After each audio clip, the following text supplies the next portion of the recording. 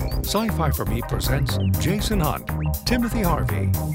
This is the H2O Podcast. Maybe. There it is. All right. I know I didn't have audio. It's one of those things. This is from when the computer rebooted itself last week, and we haven't had a show since then, so we're catching up. Good evening, everybody. Welcome. This is the H2O Podcast. My name is Jason Hunt. And I am Timothy Harvey. And I am wearing what I unboxed today, what I unenveloped today, my Fiberglass Freaks Batmobile t-shirt that Mrs. Boss got me. So, and then I looked at the receipt. There was a series of TV commercials that I made for a shop here in town, and a friend of my son was in it, and he played the son of the woman who was shopping, and the whole thing was called Shocking Prices, and the idea was she would look and she'd say, "It cost how much?" and then she'd faint, right? And it was over and over and over again. And I almost had one of those moments when I looked at the receipt. I was like, wait, this t-shirt costs how much? Not that I was going to faint or anything, of course, because, you know, my constitution is a little bit higher than that. But still. After you woke up, you realized you would not faint. Right? Oh, my goodness. Anyway, so welcome, everybody. I see Dave in the chat, MS in the chat. Doing a fantasy draft while I listen, MS says. Is it football season? I guess it's football season now, huh? Possibly. Yeah, something.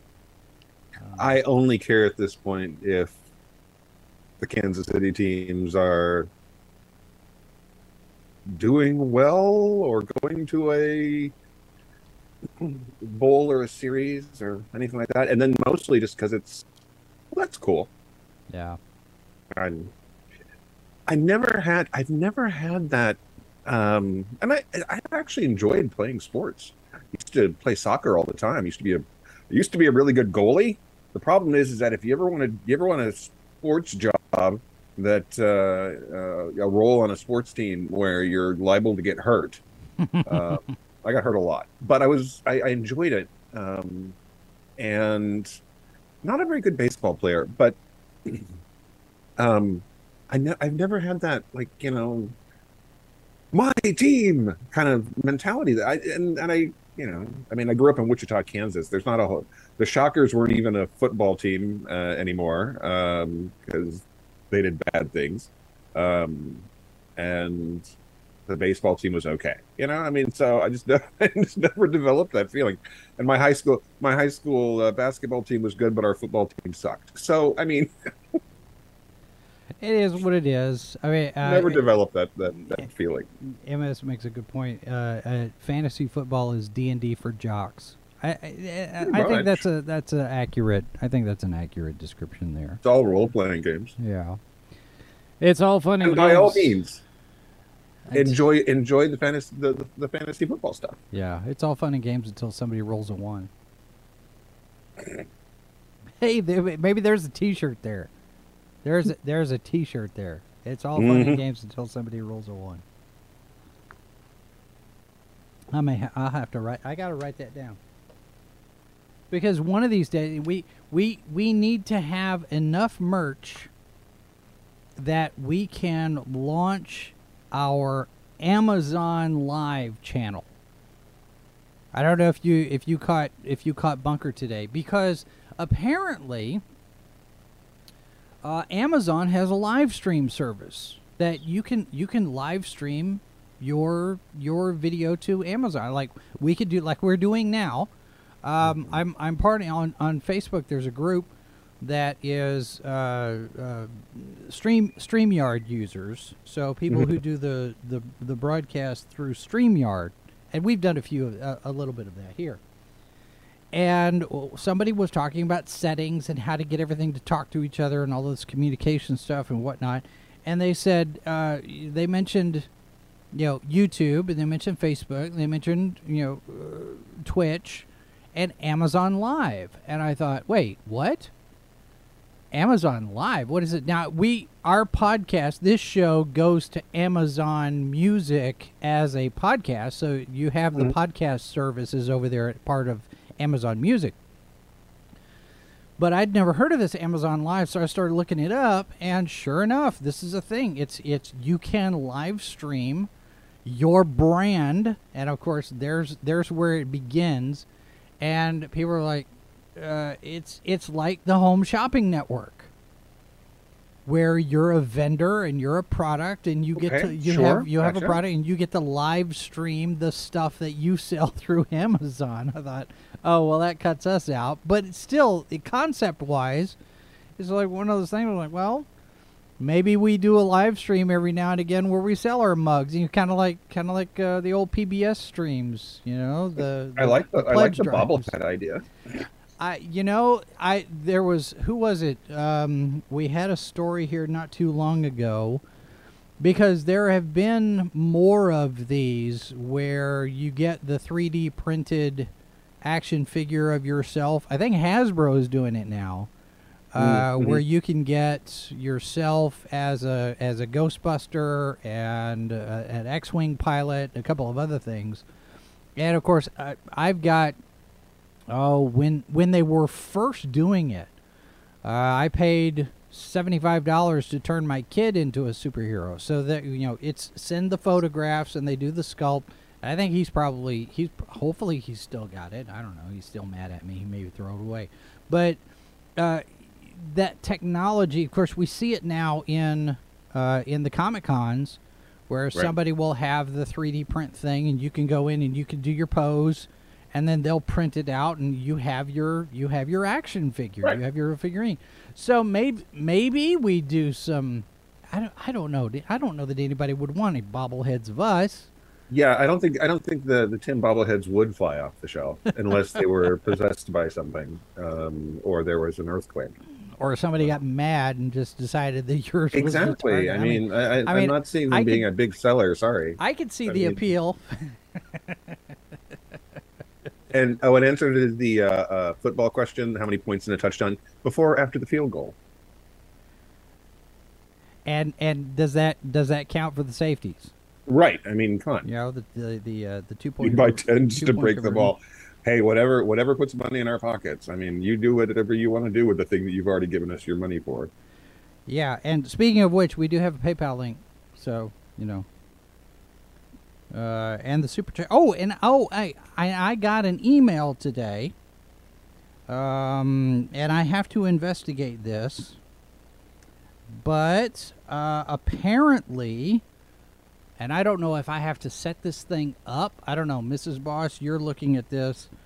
Apparently, we now have the ability, because we can do super chats in the live chat, right? Anybody who's with us live, they can do a super chat in the thing, and they can throw us money through YouTube.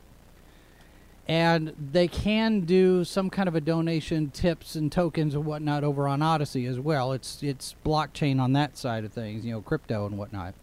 But I got this email today from YouTube saying that we now have access to this thing called Super Thanks. And I have no idea what it is. It's, I have to look because I don't know what Super Thanks are. Thank you really loud. What? Maybe maybe it's a different kind of emoji or whatever. But at our level in the partner program, because we're we have a monetized channel, we can make money and all that through ads. We do have right now. We've cleared the hurdle to start selling memberships. So we could set up, you could subscribe, you subscribe to the channel, but you could also join and be a member for, say, like $1.99. I've talked to a couple of people who were about how to set this thing up, and they talked me through it.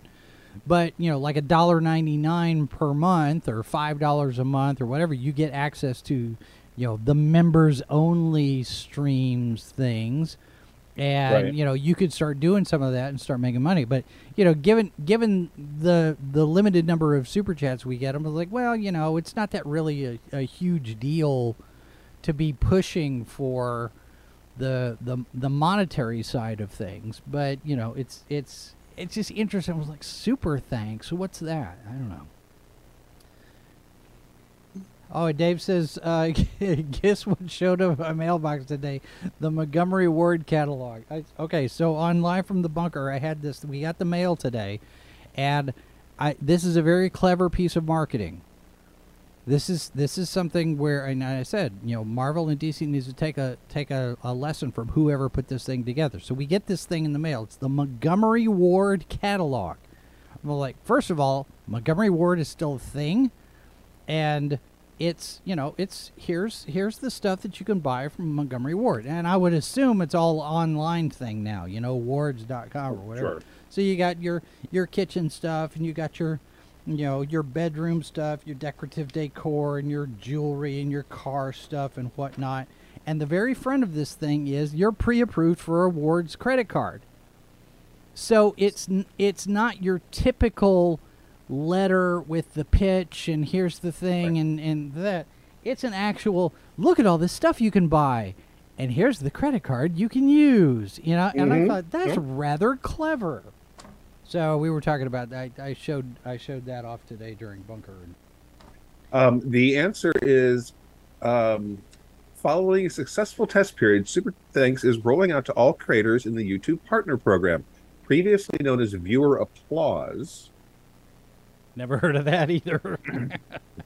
Super Thanks is a way for viewers to support you and your content. As a creator, it enables you to earn even more revenue on videos, and you can activate it with just one click. Viewers can buy Super Thanks on a video page as a way to show support and appreciation.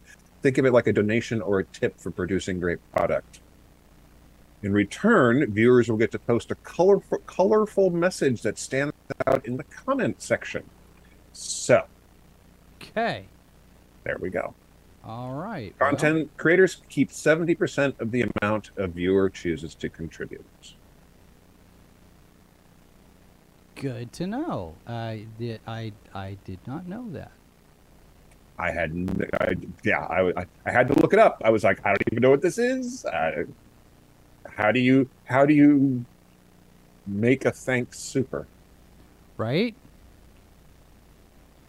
It's I don't know. It's so I don't know. Maybe we start doing this. Maybe we do some of this stuff. Who knows? Oh, anyway. All right. So, shall we get into our topic now that we're 15 minutes in? Well, it gives people time to get here and kind of get settled down with their coffee and their adult beverage and whatnot. So, it's interesting though, because you said that the content creators get to keep 30%, or No, content YouTube creators gets keep 70%. 30% goes to YouTube. That actually is better than the super chats, because the super chats YouTube keeps 55%. Well, then there you go. I may have to look into this. Y'all thank us a little bit. See what happens.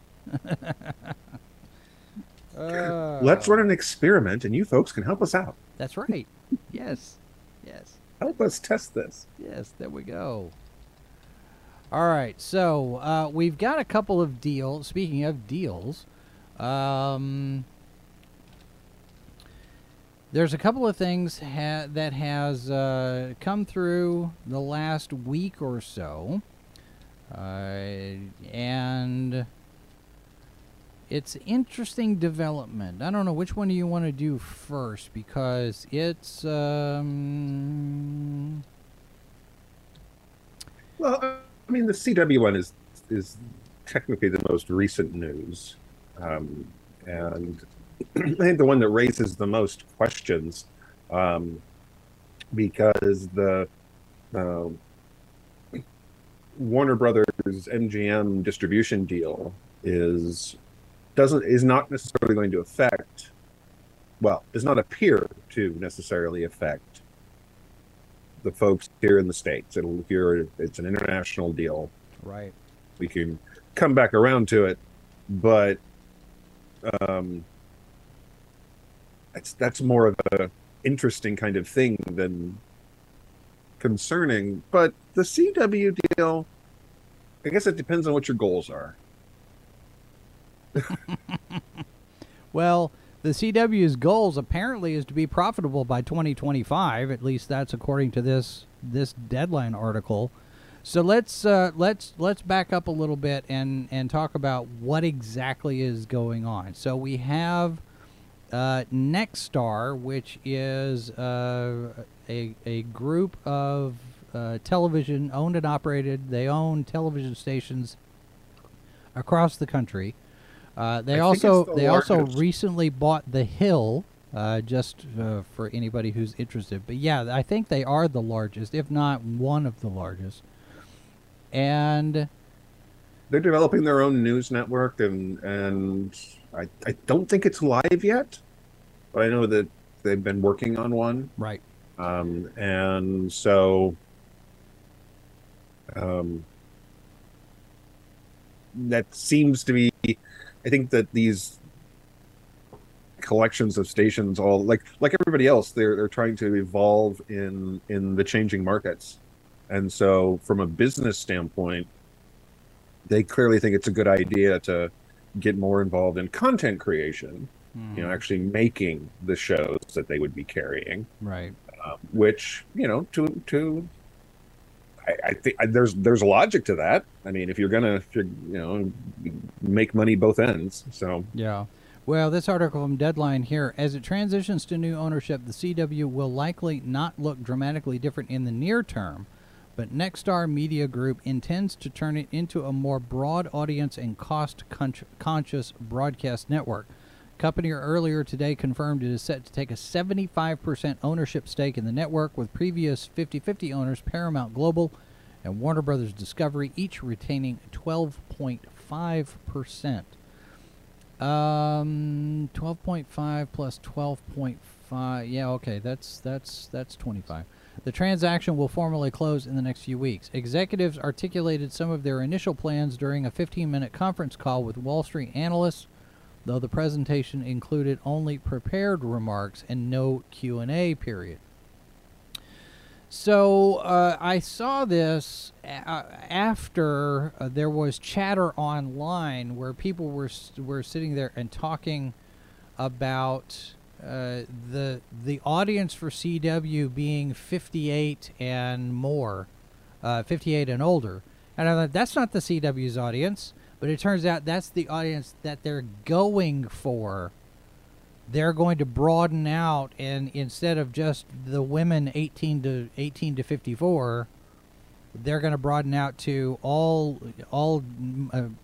more demographics. I won't say all demographics, but the plan is to expand the audience, which means a lot of different programming than what they're doing now.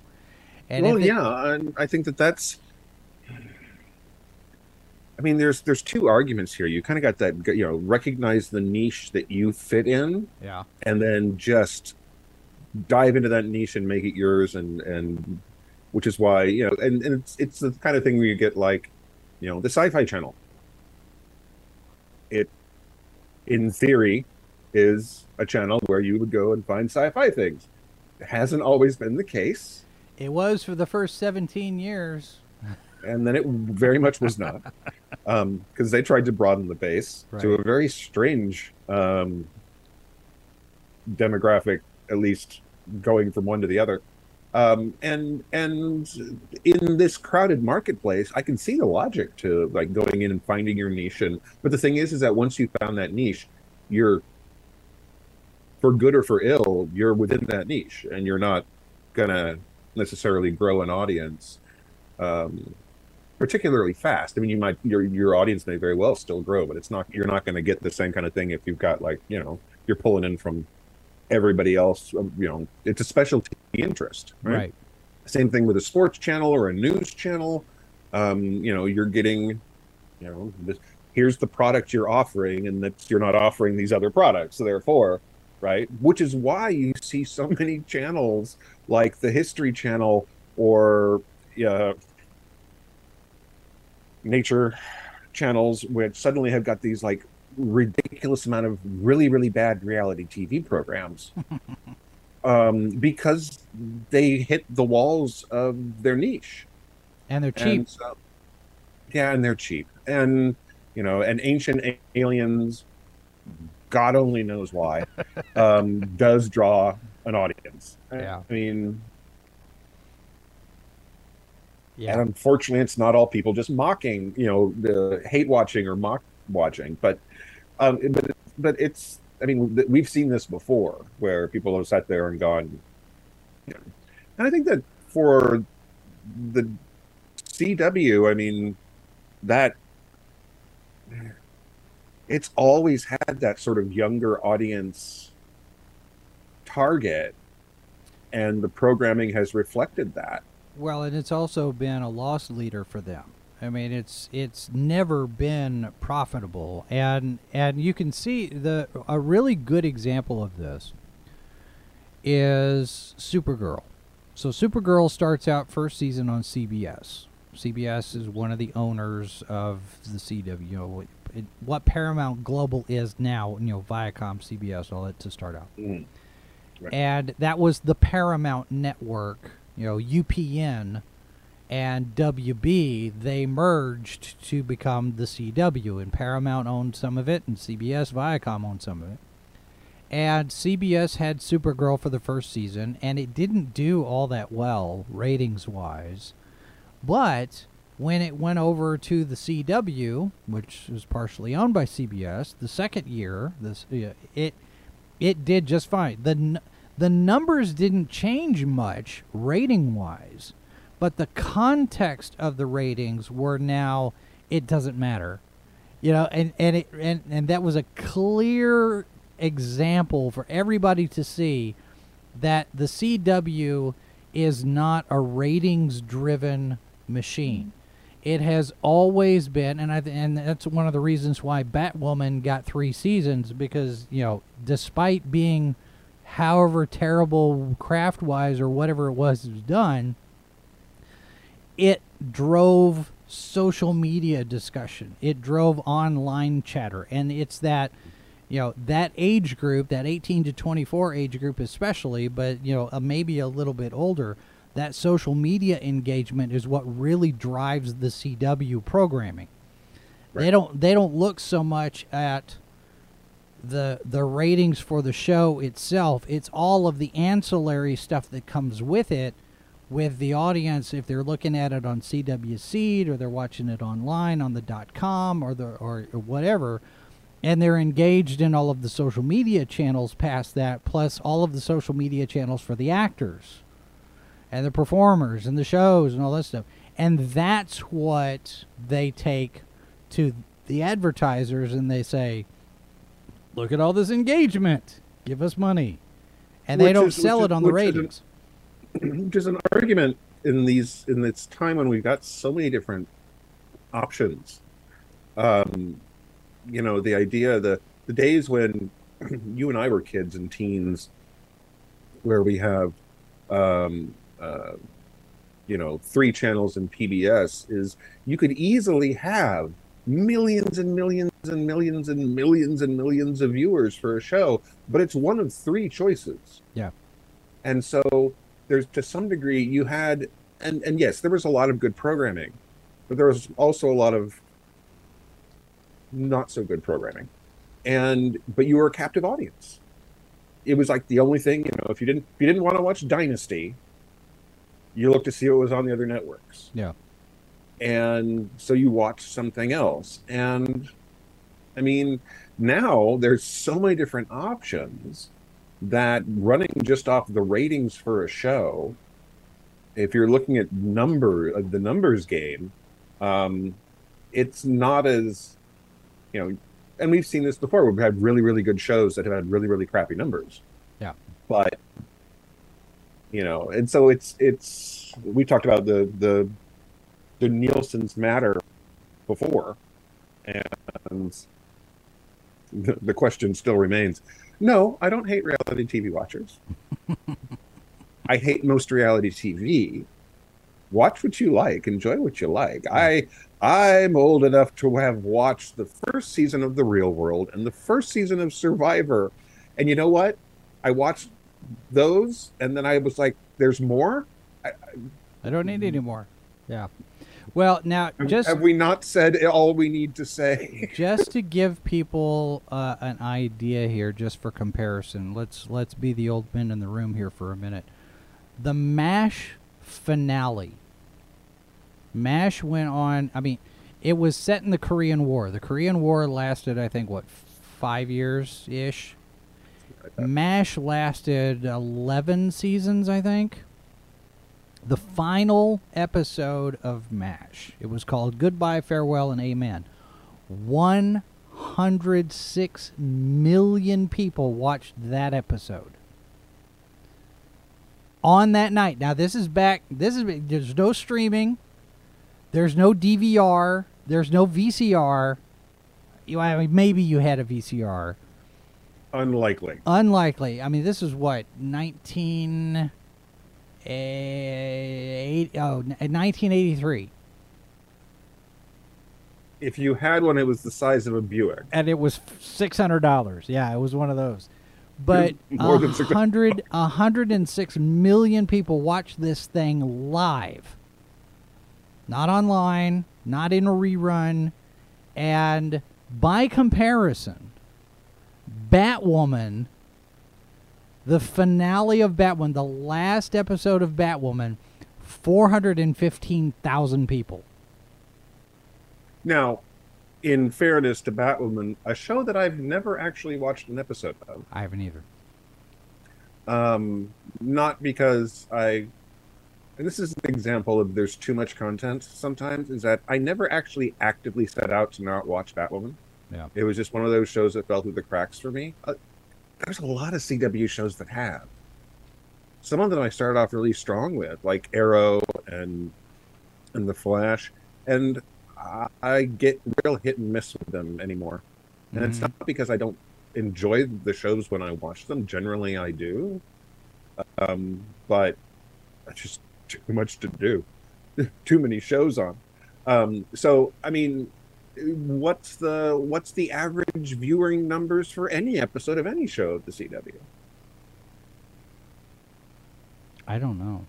I don't know either. But it's more than certainly nothing on the scale that we're going to see millions and millions of people watching it. It's right? more than 400,000. I mean, I'm sure. Most of the shows do better than Batwoman. Oh, I mean, yeah, no, I mean, there's no question that. I mean, if it had been doing well, even with the drama behind the scenes that apparently there was a lot of, I know more about the drama than the actual what happened on the show. Yeah, right. Which is not a good sign. I'm sorry. I don't care. You know, no matter. I like the character of Batwoman just fine. But clearly that was a troubled show from the beginning. Yeah. But, now, Dave mentions the Who Shot JR episode of Dallas. Just for context here, the ratings on that one, that until MASH, the Who Shot JR episode, that was the highest rating. It had a 53.3 Nielsen rating. That's a ton of people. 76% of the viewing audience that night was watching Dallas, right? Between 83 and 90 million American viewers watched the episode.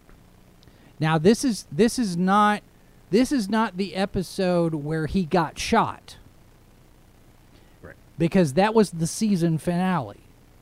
You know, he got shot, and now you spend all summer wondering who shot JR.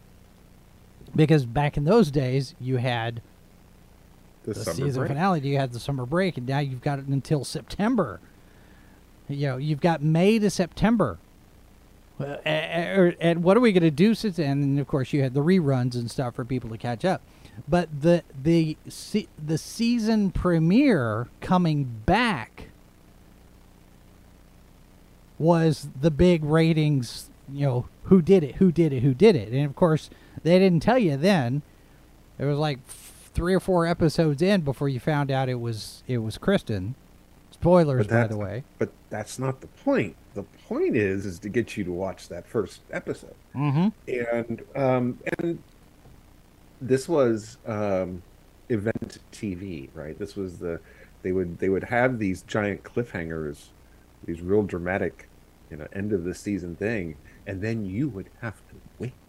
And this is a model that continues, of course. I mean, pretty much every drama and a lot of comedies at this point, romantic TV shows, anything like that, the season finale is either a wrapping up of things because it's up in the air whether or not you're going to come back for another season, right? Or it's the big cliffhanger, and of course the big cliffhanger is a risk anymore for a lot of these shows because, say you're a Netflix show, for example, you might not get another season just for reasons that are, I spent 10 weeks at number 1. What do you mean my show's been canceled? Well, and it's, again, that goes to money, right? Mm-hmm. Whatever arcane equation the accountants over at Netflix are using. It's crazy. I'm thinking about all of this stuff. Yes. The next generation cliffhanger, best of both worlds.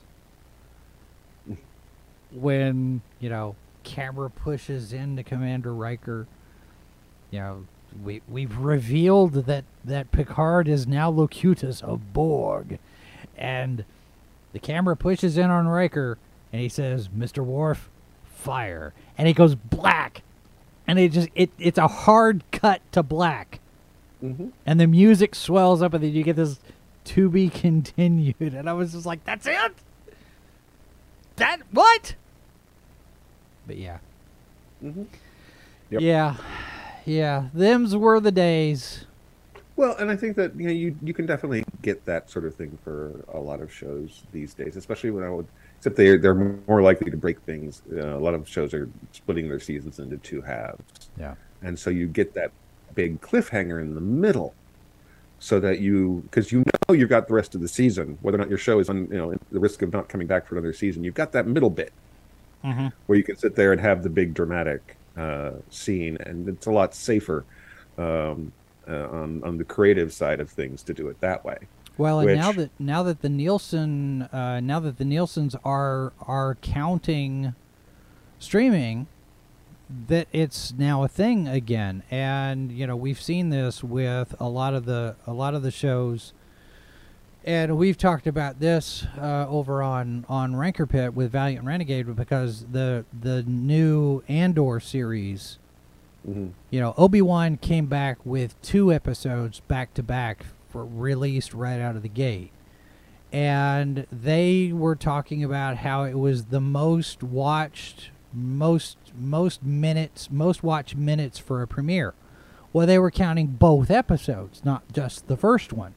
So they're fudging the numbers a little bit, and they're probably going to do the same kind of thing for Andor with 3 episodes coming out, because then they can sit there and say, well, it's the most watched. It's even more than Obi-Wan. Well, yeah, because you gave us 3 episodes to watch. And Nielsen may be counting the streaming stuff a little bit differently than they've done with broadcast. And even then, that was never accurate. Well, I remember when I learned exactly how the Nielsen numbers worked, and I thought, you've got to be kidding me. We base everything on that? I don't know. Should I tell that story? I mean, it's relevant. Okay, so in ye olden days, now this is back before cable was a thing. Yeah, we have cable, we have network. That was it. We didn't have any of the streaming services or any of that. Satellite, yeah. So the way that Nielsen works, Nielsen invites people to be their focus group, I guess you could say. Their field surveys. And they have this little book, back when it was a book.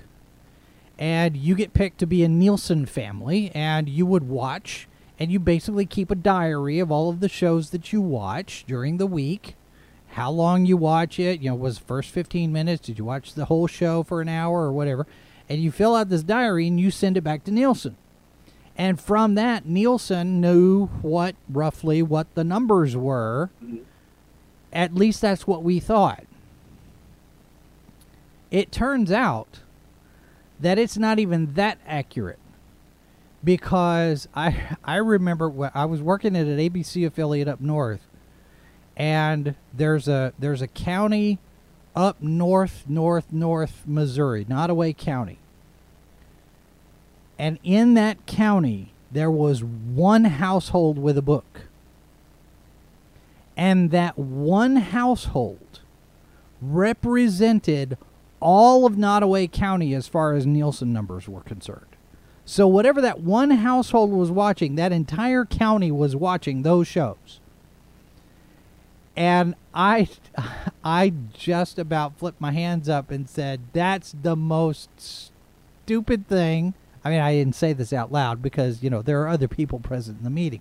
But I was sitting there thinking to myself, what an idiotic way to do it. And then, of course, we had the set-top boxes that came in later. You had the electronic boxes that are attached to the TV that monitored what you were watching. Because then you didn't have to fill out a book. It was just this thing, and it got shipped off, online. And yeah, Sci-Fi Synopsis, bad data is better than no data, and I get that. And you have to figure out the best way that you can measure based on whatever available resources that you have. But you have this entire industry in the television world which is built around the advertising based on those Nielsen numbers. How much a TV commercial costs based on those Nielsen numbers. And yeah, you can get more accurate now, but it's still not, it's still a guessing game as far as the streaming stuff goes, right, because the streaming services are not releasing their own numbers. Everything's hit and miss guesswork. And CW, being the CW, you're looking at the viewership numbers here, and the advertisers are looking at, there's nobody watching your channel. And it's an open secret. Everybody knows that the CW was a money loser. It's what they call a loss leader. There's no profit in it. And these new people at Nexstar, they're even saying, everybody's always known the CW doesn't make money, but it's going to by 2025. Or else. Right. That's the plan anyway. Right. And I think that's... It says here, according to SNL Kagan data, no other broadcast network operates at an ongoing loss.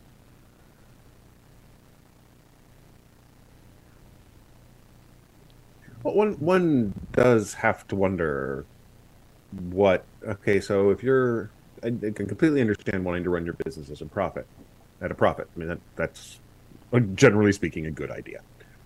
And certainly making it not be a loss leader, yeah, that would be good. Yeah. But the question then becomes, how do you draw people in to watch it? What's the content? What's the programming? What are you going to be putting out that are going to draw those eyes in? That'll be the interesting thing to see. Because do they basically go... I mean, they've already... So much of the programming that was on there is done, or it's about to be done, or it's on its way out the door. And they so say the question is, for 2022 and 2023, Paramount and Warner Brothers Discovery will still continue to produce programming for the network. So the new Walker Independence with Kat McNamara. You've got season 9 of The Flash. You have Stargirl. You've got Gotham Knights. If Gotham Knights goes, I don't know. I don't even know if that one's going yet. I think it's I want to supposed to be say in production. yeah, I don't know if it's gone that far. I haven't seen. But it's that kind of thing. They're saying, that season is kind of in place, but after that it's we'll see. Mm-hmm. So they may not even take programming from the other two networks that own a piece of it. I would They get it in imagine other they places. probably take some stuff just because they're part owners. I think probably- they'll take some stuff from Discovery. But Cheap.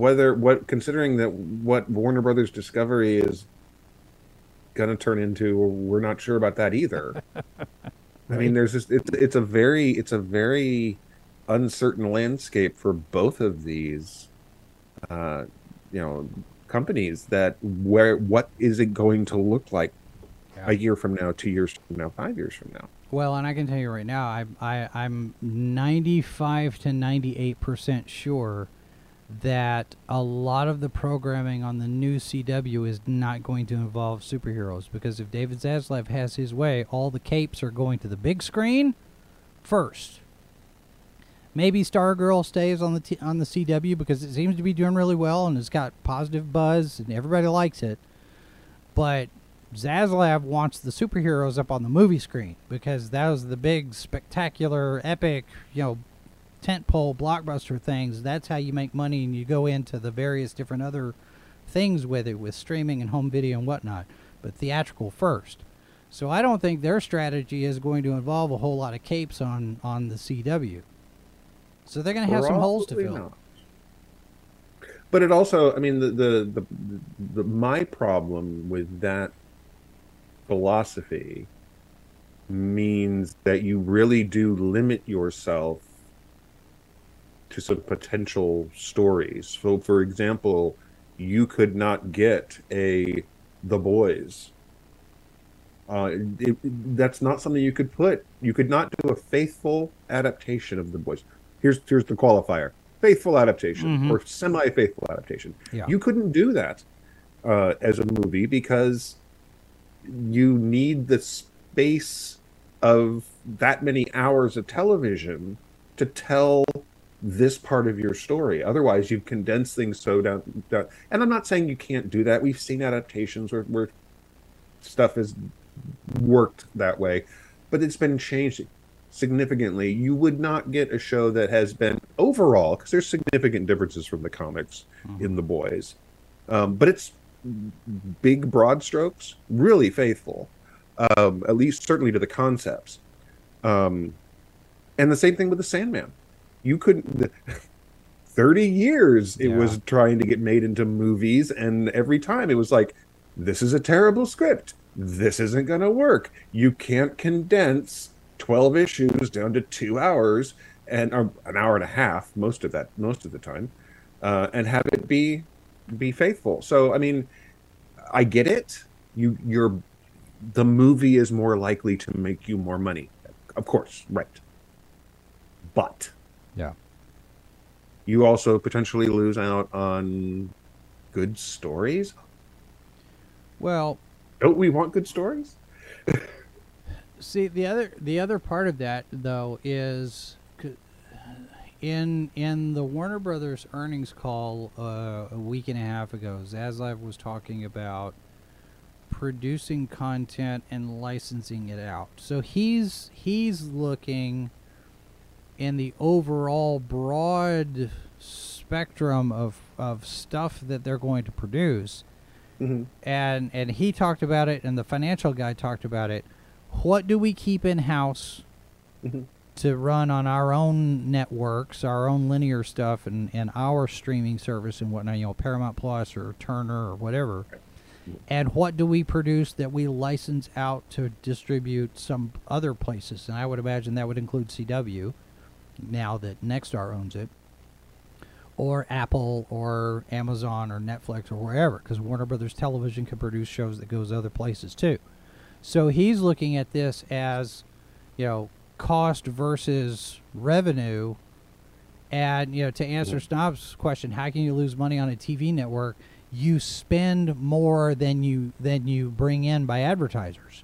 The advertiser revenue, the ad revenue from CBS and Warner Brothers Television and all of the different ads and whatnot that comes in from all of these other ancillary places, that props up the CW to do what it's doing with social media buzz. Mm-hmm. And it's basically, this is an entry point where you can get people in on the CW, but then cross promote and get them watching other shows on CBS and Paramount Plus or wherever it is you're going to send them. This is the gateway drug, as it were. And the new owners have decided that's not how they're going to do it. And Warner Brothers has got their own plan, whatever it is they're going to do, because now, you know, we've got this deal that was announced yesterday with distributing the MGM library, well, at least the new stuff, starting after Creed 3. No, but this is internationally. This is It is not international. It's not domestic. domestically. So outside of the U.S. Right. So the question was, back, scroll back here a little bit. Is the MGM deal for only for film, or does it include physical media? I am going to. It does include guess. physical media. It does include distribution to home video. Right. This is Hollywood Reporter. I've also got a deadline here. It's a multi-year deal, beginning with Bones and All Creed 3. The next James Bond picture is not part of this deal because that's already in place and it's already in production, at least in development, before this deal was made. So it's not covered. And that's going out through the Universal deal. Yeah, and subsequent the Bond current deal they've got in movies place would go through Warner Brothers. 2 months into their run as Warner Brothers Pictures Group co-chairs and CEOs, Michael DeLuca and Pamela Abdy, who were at MGM before going to Warner Brothers, by the way, have hammered out a multi-year deal to handle the international distribution of MGM's theatrical titles, commencing with Luca Guadagnino's Bones and All in November, and continuing with the 2023 slate and beyond. Second title under the pact being Creed 3 in March. The deal will deliver a deal of incremental revenue to Warner Brothers. There's that thing. What can we do to make money? Right. The terms are 3 years with an option for 2, and encompasses the theatrical distribution of MGM titles outside of the U.S., including China. That's assuming that they can get a movie in China. The new agreement also includes worldwide physical home entertainment distribution, there it is, on all newly released MGM titles. So this doesn't cover anything that exists in the MGM library already. This is new stuff.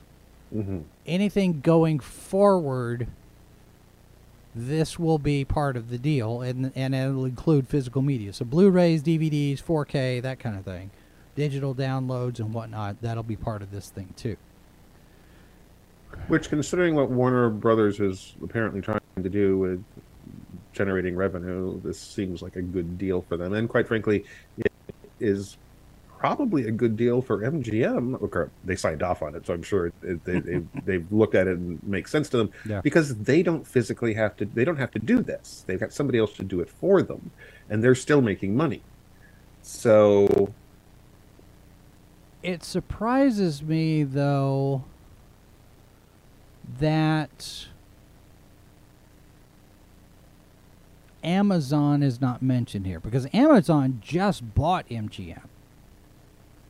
And I know Amazon doesn't have theaters. They don't have a theatrical distribution operation. So I don't expect them to pick that up.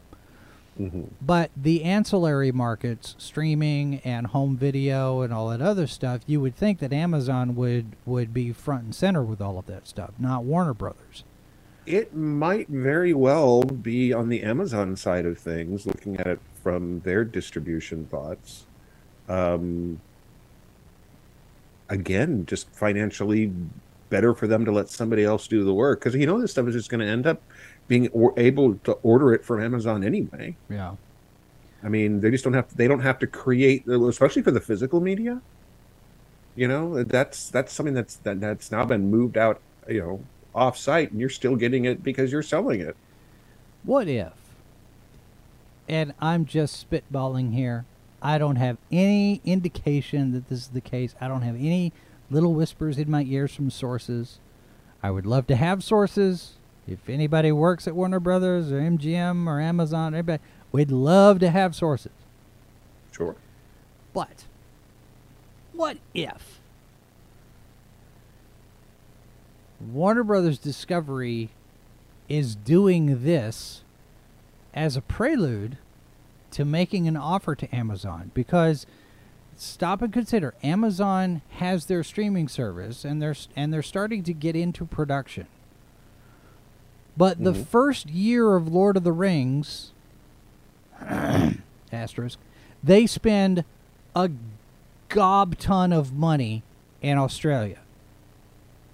And the expectation in Australia, New Zealand rather, is they're going to spend a gob ton of money every year that they're making this show.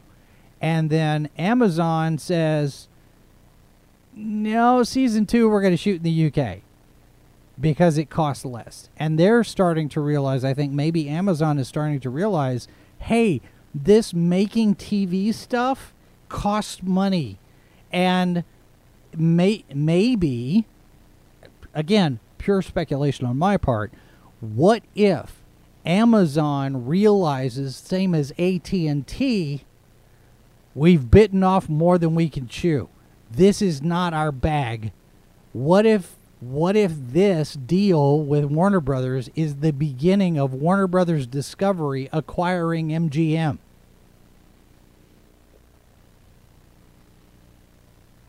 Possible. Although I think that Amazon is aware of the cost of creating content of their own. I mean, they, The Expanse was not a cheap show to make, right? And they continued to make it until they reached the logical point where there's a time jump in the novels. There's a 30-year gap, yeah, in the story, where logistically, I mean, if you're gonna put an end to a thing that you're producing, that's the place to do it. I wish they wouldn't have, but oh well. So they're aware, and they got their other content they've produced. But no, I mean, it's entirely possible. I think, I would like to think that Warner Brothers, considering that we're all wondering what the heck they're going to do over the next few years anyway, with this whole thing that's going on over there. Right. That could potentially backfire. I mean, maybe a few years down the line, that makes sense.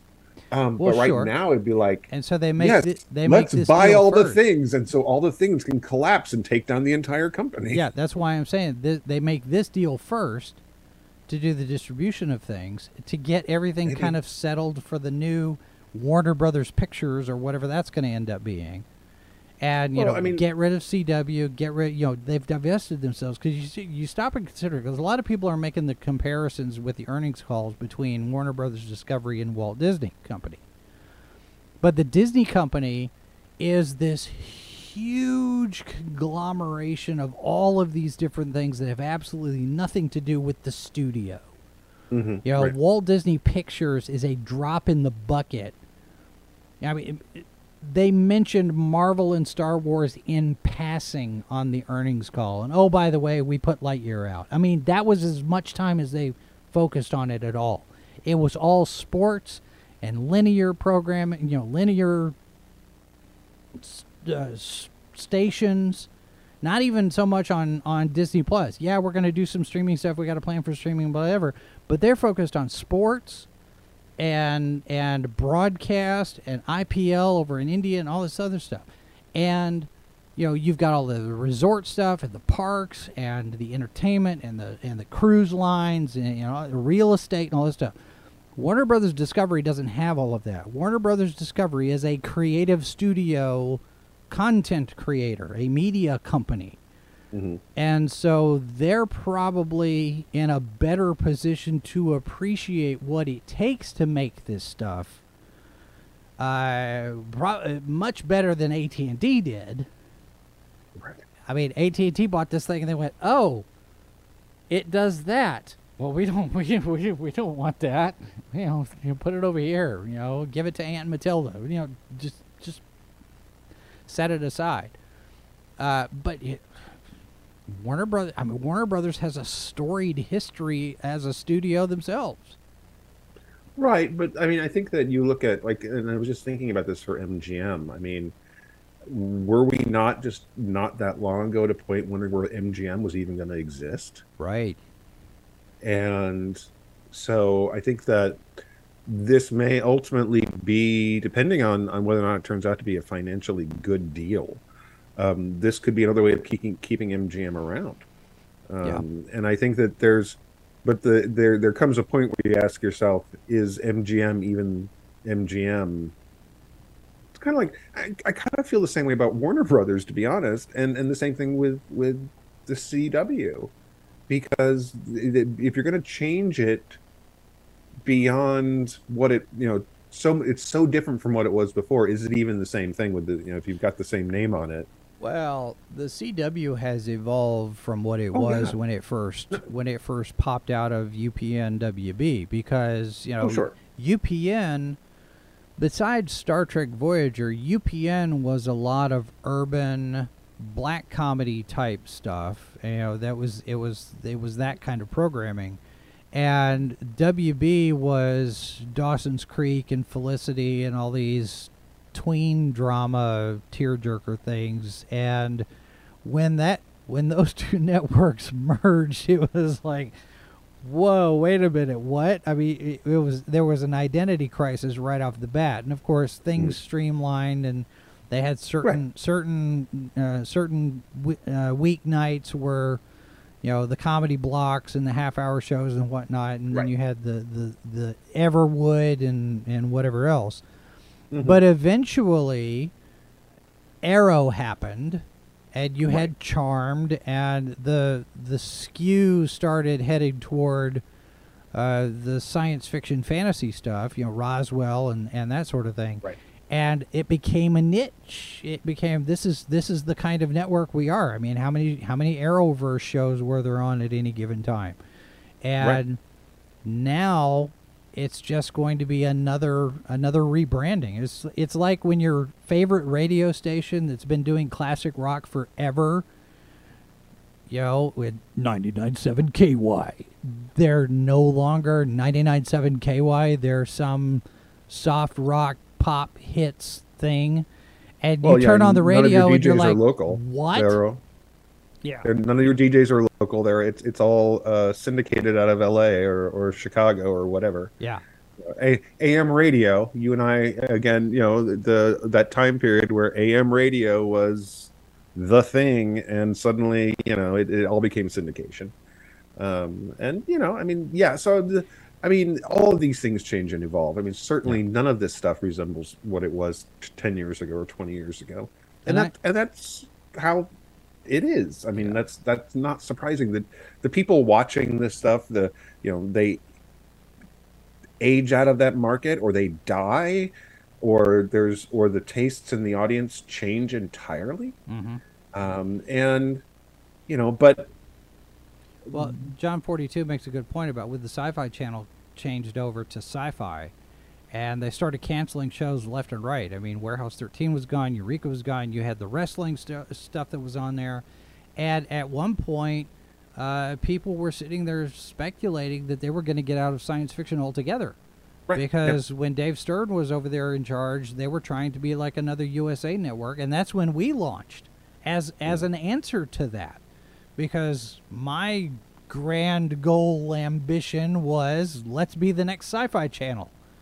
And why couldn't it be online instead of a cable network? This is back before streaming, folks. I was ahead of the curve. We just didn't have any money. Well, and you see how well that worked out for the Sci-Fi Channel. Yeah, because on the short term, they went back. It may have actually made sense for them. In the long term, it certainly did not. No, because Dave Stern was out. Bill McGoldrick came in, and his marching orders were get us back into science fiction, fix it. But they still only go three seasons before it gets too expensive and they cancel the show. Right. So well, there's a reason why you can find the Asylum pictures on the Sci-Fi Channel. and from a financial standpoint, that makes sense. They don't cost much. Yeah. Well, we had looked at one point about getting a library, because there are libraries where you can go and you can pay your money for copies of the films, right, especially the ones that are in public domain, which includes the first Walking Dead, Night of the Living Dead, Corman's, Romero's first one, and it's. What did I figure was $1,500, and we could get a collection of films, and some of this stuff was not even B movie level; it was C and D level.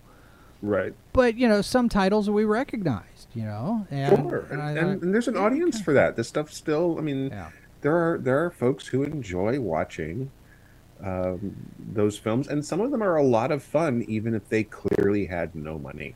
Yeah, we could do our own drive-in theater thing like Joe Bob Briggs does. Mm-hmm. Just it's that pesky money thing. So everybody, so we circle back to the super thanks, right? Right. Exactly. See, yes, that like was The Expanse my was plan, canceled. right there. Yes. Yes. Mm-hmm. Well, and the streaming stuff, because Netflix has run into this now, because they've had to trim back and they've made all these cuts and layoffs and whatnot. The streaming process has not gone the way everybody expected it to. And I don't know if some of that's pandemic stuff or if it's just we all overextended our resources and we wrote a check we can't cash. Well, they're so when you're the biggest game in town, like Netflix was for a while, and all your competition is much, much smaller, and you're growing at the rate you're growing, it's really, really easy to think that you're always going to grow that way, even though I'm pretty sure I remember from like the one business class I took in college where it's like, don't think that way because it's not going to happen. You're never going to continue to grow at the same rate. You're going to plateau. You might drop, then you might grow again. It depends on what the product is that you're selling. Yeah. And your audience sometimes is only ever going to get so big. And then factor in the fact that everybody's in the streaming field now. Netflix has real competition because these other studios sat there and went, okay, we're competing with Netflix. I have to have this level of quality of programming. And I've got the rights to, this thing or that thing. And suddenly people are not, that part of that Netflix audience is looking over here. Well, yeah, that's how it works. Mm-hmm. And I mean, I'm not saying remotely that Netflix was blind to this. They probably had people saying this growth is not going to go on forever. Right. But they may not have factored in how much they were going to lose to these other streaming services. That, quite frankly, the streaming space has grown so fast. It's like the beginning of the early days of cable, right? Where suddenly it just exploded. And we predicted when streaming first became a thing and it was all everything, we said that at some point it's going to be like cable where everything's going to start getting bundled up. And we started to see this 2 or 3 years ago when our Disney Plus is bundled with Hulu and a couple of other things because Mindy and her mother reset the AT&T mobile deal, and that was one of the ways that Disney Plus was getting rolled out. Was, you know, you get up with AT&T and get the Disney Plus deal, or Paramount Plus, or whatever it was. I think Warner Brothers did a deal with AT&T rolling out for Paramount Plus. But all of those bundling and buy this and you get that, and you know, Hulu and Disney Plus were all bundled together with ESPN because they're all owned by the same company.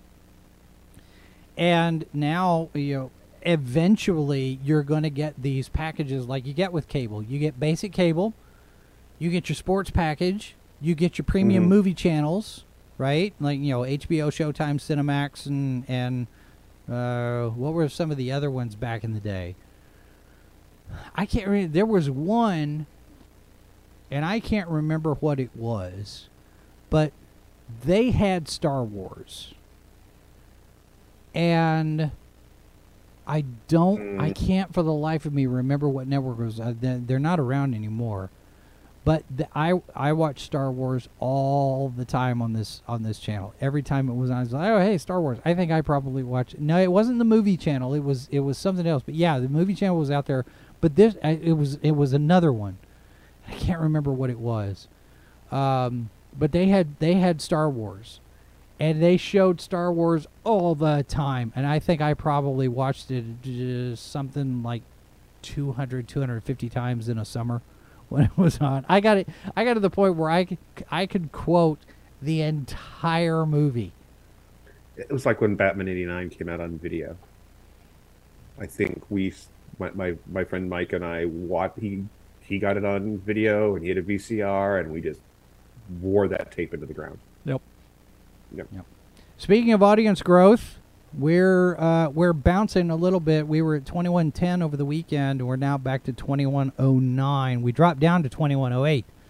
So you know, hey, we need some more over there, because you know this channel doesn't pay for itself. We've also got a new channel, TV.2, which is going to be our replay channel. This is an experiment. This is a test. And we're going to see what happens with this one. So this one is not going to have any live programming, because YouTube has got this thing now. They've changed the algorithm again. They want everybody doing shorts. We're not going to be doing shorts. If we end up doing shorts, I'll be kicking. I'll be dragged kicking and streaming to do it. I don't want to do shorts, because if we're going to make video content, if we're going to make programming, I'd rather it be the long form stuff that actually has some meaning and has some value, rather than just 60 seconds of nothing. And so the algorithm doesn't like the hybrid channels like ours, where we've got some live stuff and we've got some pre-recorded stuff. So the TV.2 is all just replay. We just upload everything over there after we do the live. Everything's still going to live here, but it's also going to live over there, and we'll see what happens. We'll tweak the algorithm, see if we can trick it, because I've also got links on the TV.2 coming back to this one. So it could all be a big waste of time. We'll see, but I don't know. Anyway, who knows? Send us money. Help us do more, do better, do faster, do more. I guess. I don't know. All right. Stronger, faster, harder, whatever. Right. We don't need $6 million. No. Mainly enough just to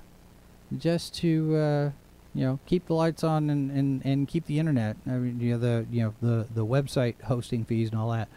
Yeah, John 42. I saw that Echo Bates Network got demonetized. I didn't realize that they were using their own material, and that's why they got dinged. That's dumb. That's YouTube being YouTube. Right hand doesn't know what the left hand's doing. This is the problem with the automated systems, because nobody wants to pay to have enough live humans looking, and I get it. You? It's a money thing, but I mean, how many millions of videos get uploaded all the time, every day? Oh, sure. And I mean, there's reasons why it does this, but it's so easy for it to be, um, not efficient or accurate. Although I have to say that I was amused. There's you remember Elon Musk's robots, his AI things. Yeah. He recently said that he was going to have them. He thinks they're going to be able to, take care of the elderly in nursing homes. Oh, that's a bad idea. And I was just thinking, you've seen the test that's online that shows the Tesla's not braking for the child-sized Yeah. dummies in the crosswalk. I'm thinking, considering how well those cars take care of children, Right. I mean, so it's an inconvenience, and it's massively frustrating for the creative folks on things like YouTube. But odds are good you're not going to get run over, or I don't know. It's No, but it's well, and we ran into this with the whole COPPA thing when they changed all the rules, a couple of years ago. Is now suddenly, is this for kids or is it not for kids? But the algorithm, to me, is garbage in, garbage out, and the people at YouTube can't figure out what kind of channel they want to do, what kind of platform they want to be, because there's so much emphasis now on corporate media, ESPN and Jimmy Fallon and that kind of thing, as opposed to the independent creators that built the the platform to begin with. I mean, YouTube was worth $1 billion when Google bought it because of people like us.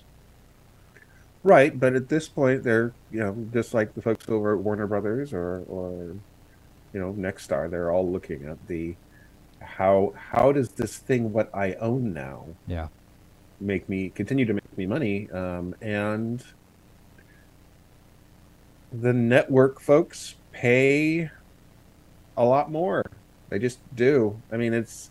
I get it. I just Oh yeah, it's sucks, more it's more of this. You become the product that social media is. Twitter and YouTube and Facebook and all that. You're the product. They're selling you. It's the word. I mean, I've used it a number of times tonight, and it's the word content. I hate that word. and you got it, so much of it in the Warner Brothers call. Content. Yeah. And there's I get it. I get it. I understand why it's the word everybody uses, but it also, it takes away from the fact that these are creative things that are put out by people who are attempting to do creative things. And I mean, I realize it's the reality of the business, but content is the corporate speak box that they're trying to put everything into and commoditize everything, and some stuff fits better than others, and you never know what's going to strike. Yes, I will keep picking on the bots, because I'm telling you right now, until they fix Google Maps, the apocalypse is never going to happen, because they're going to be stuck in the middle of a field going, where are all the humans? Right.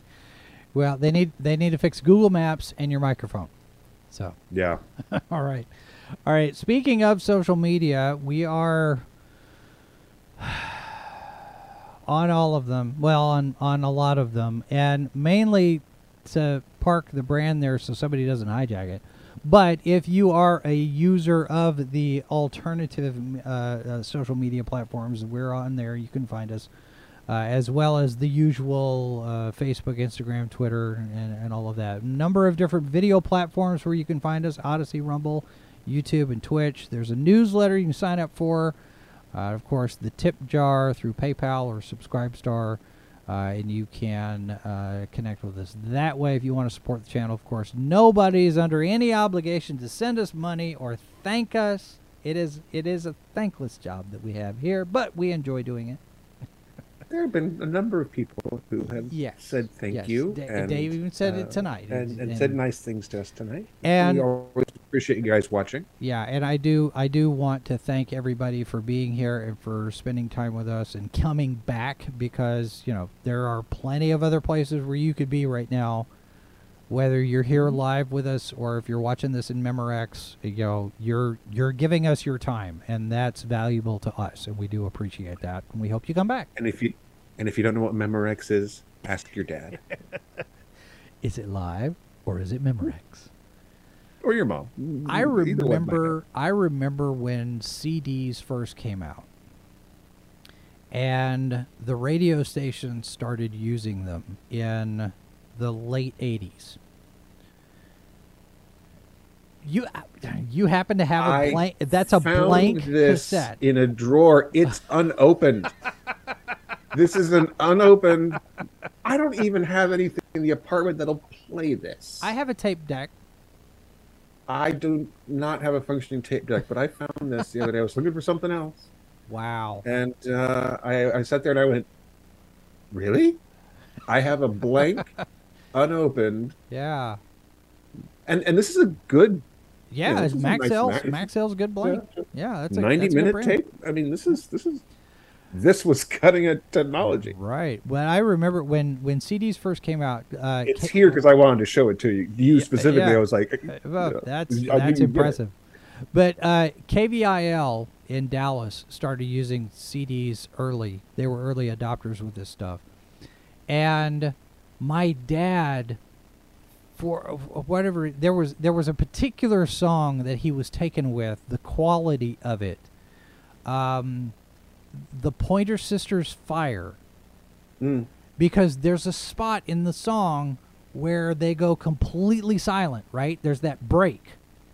And Dad was like, listen to this. And it goes down, and he turns it up, and you don't hear anything. There's no tape hiss. There's no clicks and pops from the album or anything like that. He says, listen to how clean that is. He was so fascinated by CD technology at the time. I was like, my dad's actually giddy about this. It was fun to watch. It was very, very different for him. It was so out of character.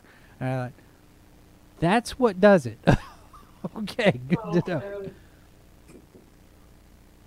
know.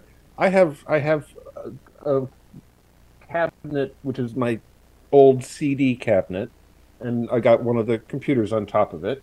I get the Yep. The Greatest Hits Volume 1 and 2 for Queen, and I cannot tell you the last time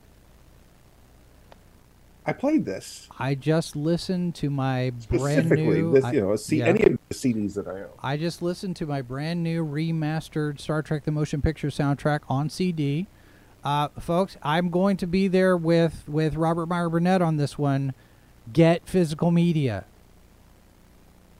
Get the album, get the CD, get the DVD, get the videotape, whatever it is, Laserdisc, whatnot, because these digital services like Amazon and Comixology and whatever else, Steam, Stadia, it's nothing for them to just flip a switch and it's all gone. Yeah, that's true. Well, and even if it's not intentional, I had twice this year I've had a computer hard drive try and wipe out everything that I have. Yeah, and that's even with automatic backups. So because both times it happened, the automatic backup failed. So I mean, it's the technology is far from perfect. The file formats are far from incorruptible. The physical media has its benefits, not to mention the fact that, I don't know, I mean, if you just like the sound of a thing better, the sound on my computers is pretty good. But it's not the same as the sound where you've got, 4 speakers around you and you've got a turntable, and yeah. I mean, it really does come down to quality Yeah, I don't use that my you prefer, I don't use so. my surround sound near as much as I need to. I mean, we're watching a movie upstairs, we're watching a DVD at home or in the living room or whatever, and you get the surround sound for that. But I don't sit and just watch and have, Right. Well, all of the but speakers in. sometimes having the option, Yeah. and there's nothing wrong with still having an iPod. If your iPod still works, then Right. by all means, use your iPod. Maybe that's a topic we could talk about. How technology has passed us by. I mean, I go walking fairly regularly, and it used to be that I would carry, even when I was living here in Kansas City. So from about 2005 to about 2009 or 2010, when I'd go walking, in my hand, I'd be carrying my CD player. Mm-hmm. My little thing, and I'd have the headphones on. Now it's my wireless headset and my cell phone, because I've got all that stuff, Well, everything I want to listen to on my cell phone. But I would carry the CD with me as I went walking and listening to whatever it was. Sony Walkman is making a comeback. The fact is that some of this stuff, even though the technology has marched on, Mm-hmm. it has some utility and nostalgia factor for some things. I mean, there's Yeah. a certain amount, and some of it's just convenient. And there's nothing wrong with that. Yeah. Vinyl's making a comeback. Vinyl's been on a comeback for 20 years. Yeah. I've had very little need of a real life lawyer in my life, a couple of times, and one was the lawyer. One wall was all law books, of course. The other wall was an entire wall, probably 15 feet, that was just all vinyl. And he was like, "Yes, I'm aware I have a problem. But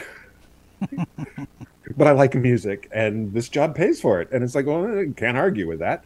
But there's, certainly folks have been enjoying it for a long time. There's a great record store.